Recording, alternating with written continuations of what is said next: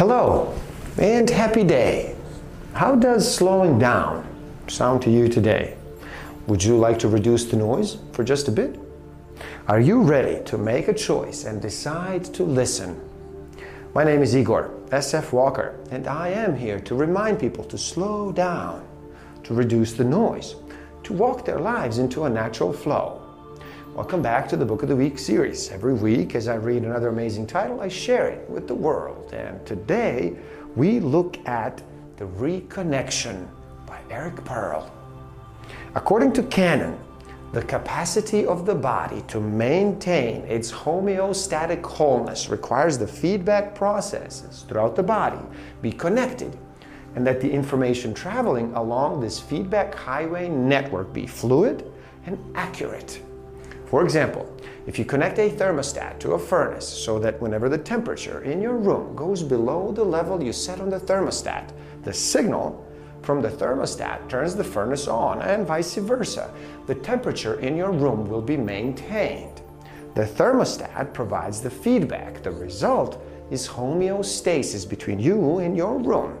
What makes all this work are the proper connections within the system. If you disconnect the feedback, the temperature will not be maintained. This, in a word, is the idea of feedback connection.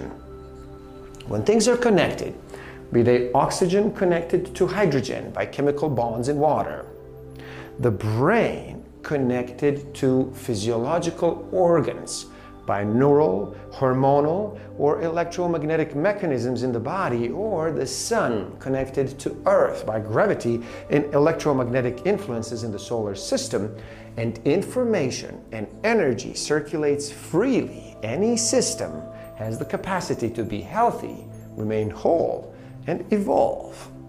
Step 1. Voluntary attention. This is as simple as just experiencing your body and the energy flowing within your body in between you and your environment. Step 2. Attention creates connection.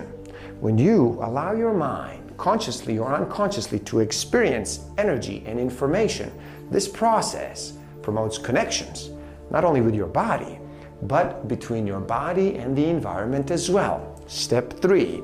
Connection fosters self-regulation.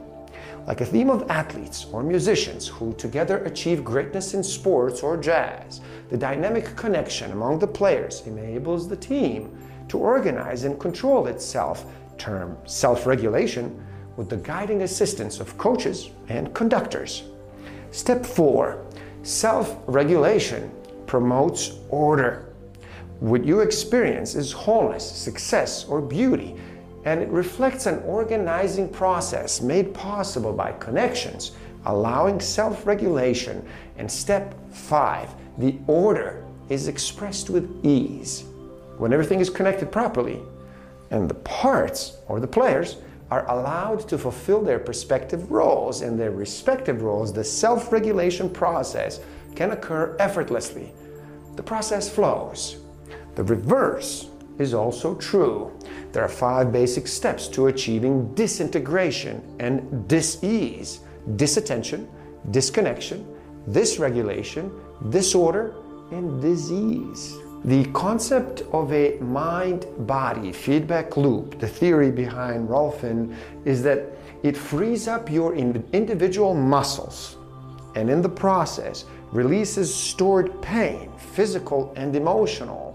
Oftentimes, as you go through these sessions, you relieve past experiences and their discomfort. This leaves you. And as a result, both your physical body and emotions are often transformed. This new existence, free from many of your older pains, allows you to move, stand, and hold yourself differently.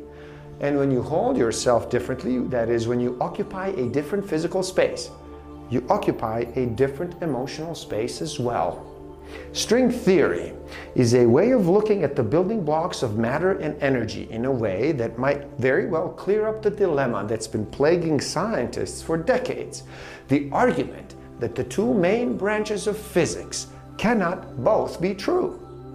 physics is also about extremes. At the one end of the scale, the bizarre principles of quantum mechanics that strive and predict the behavior of the very, very small atoms and their constituent parts. And at the other extreme, Einstein's two theories of relativity deal with the vastness of the universe itself, the speed of light, and the wrapping of space-time by massive bodies such as stars, galaxies, and black holes. Now the problem is, if quantum physics is true, the relativity has to be false, and the other way around. When you try to apply the rules that govern one realm to the realm that governs the other, they stop working. Quantum mechanics suggests that subatomic level, where matter and energy stop being separate entities, the universe is so chaotic and so unpredictable that it is referred to as the quantum foam. On the other hand, relativity only works in a perfectly smooth, highly predictable universe. So for decades, physicists have been seeking some way to unify these powerful two theories into a single theory of everything, and now it looks like they might have found it with string theory. According to this concept, the tiniest things in this universe are not the subatomic particles all of us have heard about, protons, neutrons, and electrons, nor even the more archaic parts nuclear physicists routinely handle, quarks, leptons, and neutrons, and so forth. It appears that the most fundamental particles in the universe aren't really particles at all. They are best described as loops of string that vibrate at a specific frequency. And these vibrational frequencies determine the identity of the string, and therefore what kind of a particle it will be a part of. A quark that's part of an atom, that's part of a molecule of matter, or a particle that will ultimately become a photon or electromagnetic energy. It all depends on the frequency of vibration. The universe isn't the four-dimensional construction where humans are used to perceiving and living in. We function in the world of height, depth, width, and time. That's all we know, but that is not all there is, not by a long shot. The significant problems we have cannot be solved at the same level of thinking with which we created them with. Albert Einstein.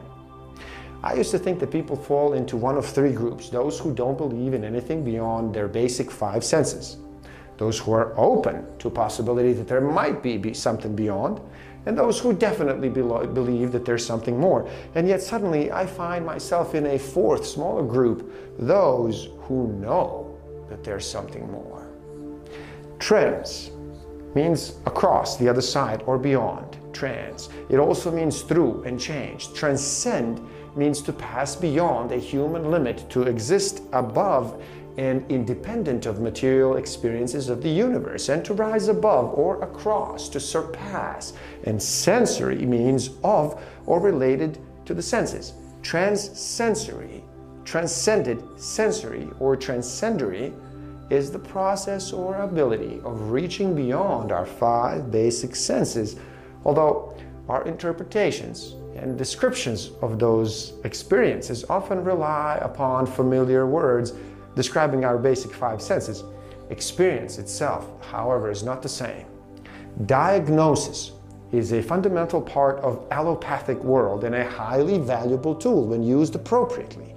It is also an intricate field requiring for most medical and other doctors a lot of study. It is still guesswork. It is educated guesswork.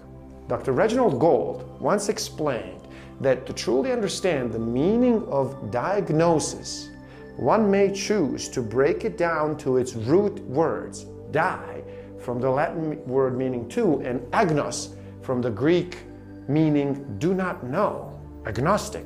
And there you have it, two people that do not know, you and your doctor. So why bother? We've been raised to take control and direct our lives, and once we have determined the ways in which we feel things should be done, the idea of suddenly changing our methods can be really frightening. Please help out. It's easy. Simply like this video so more people can enjoy it. Share it too and spread the word. Subscribe to my channel and stay up to date. Link to this book is in the description below, so buy it and read. Never stop learning. Thank you. Love and respect.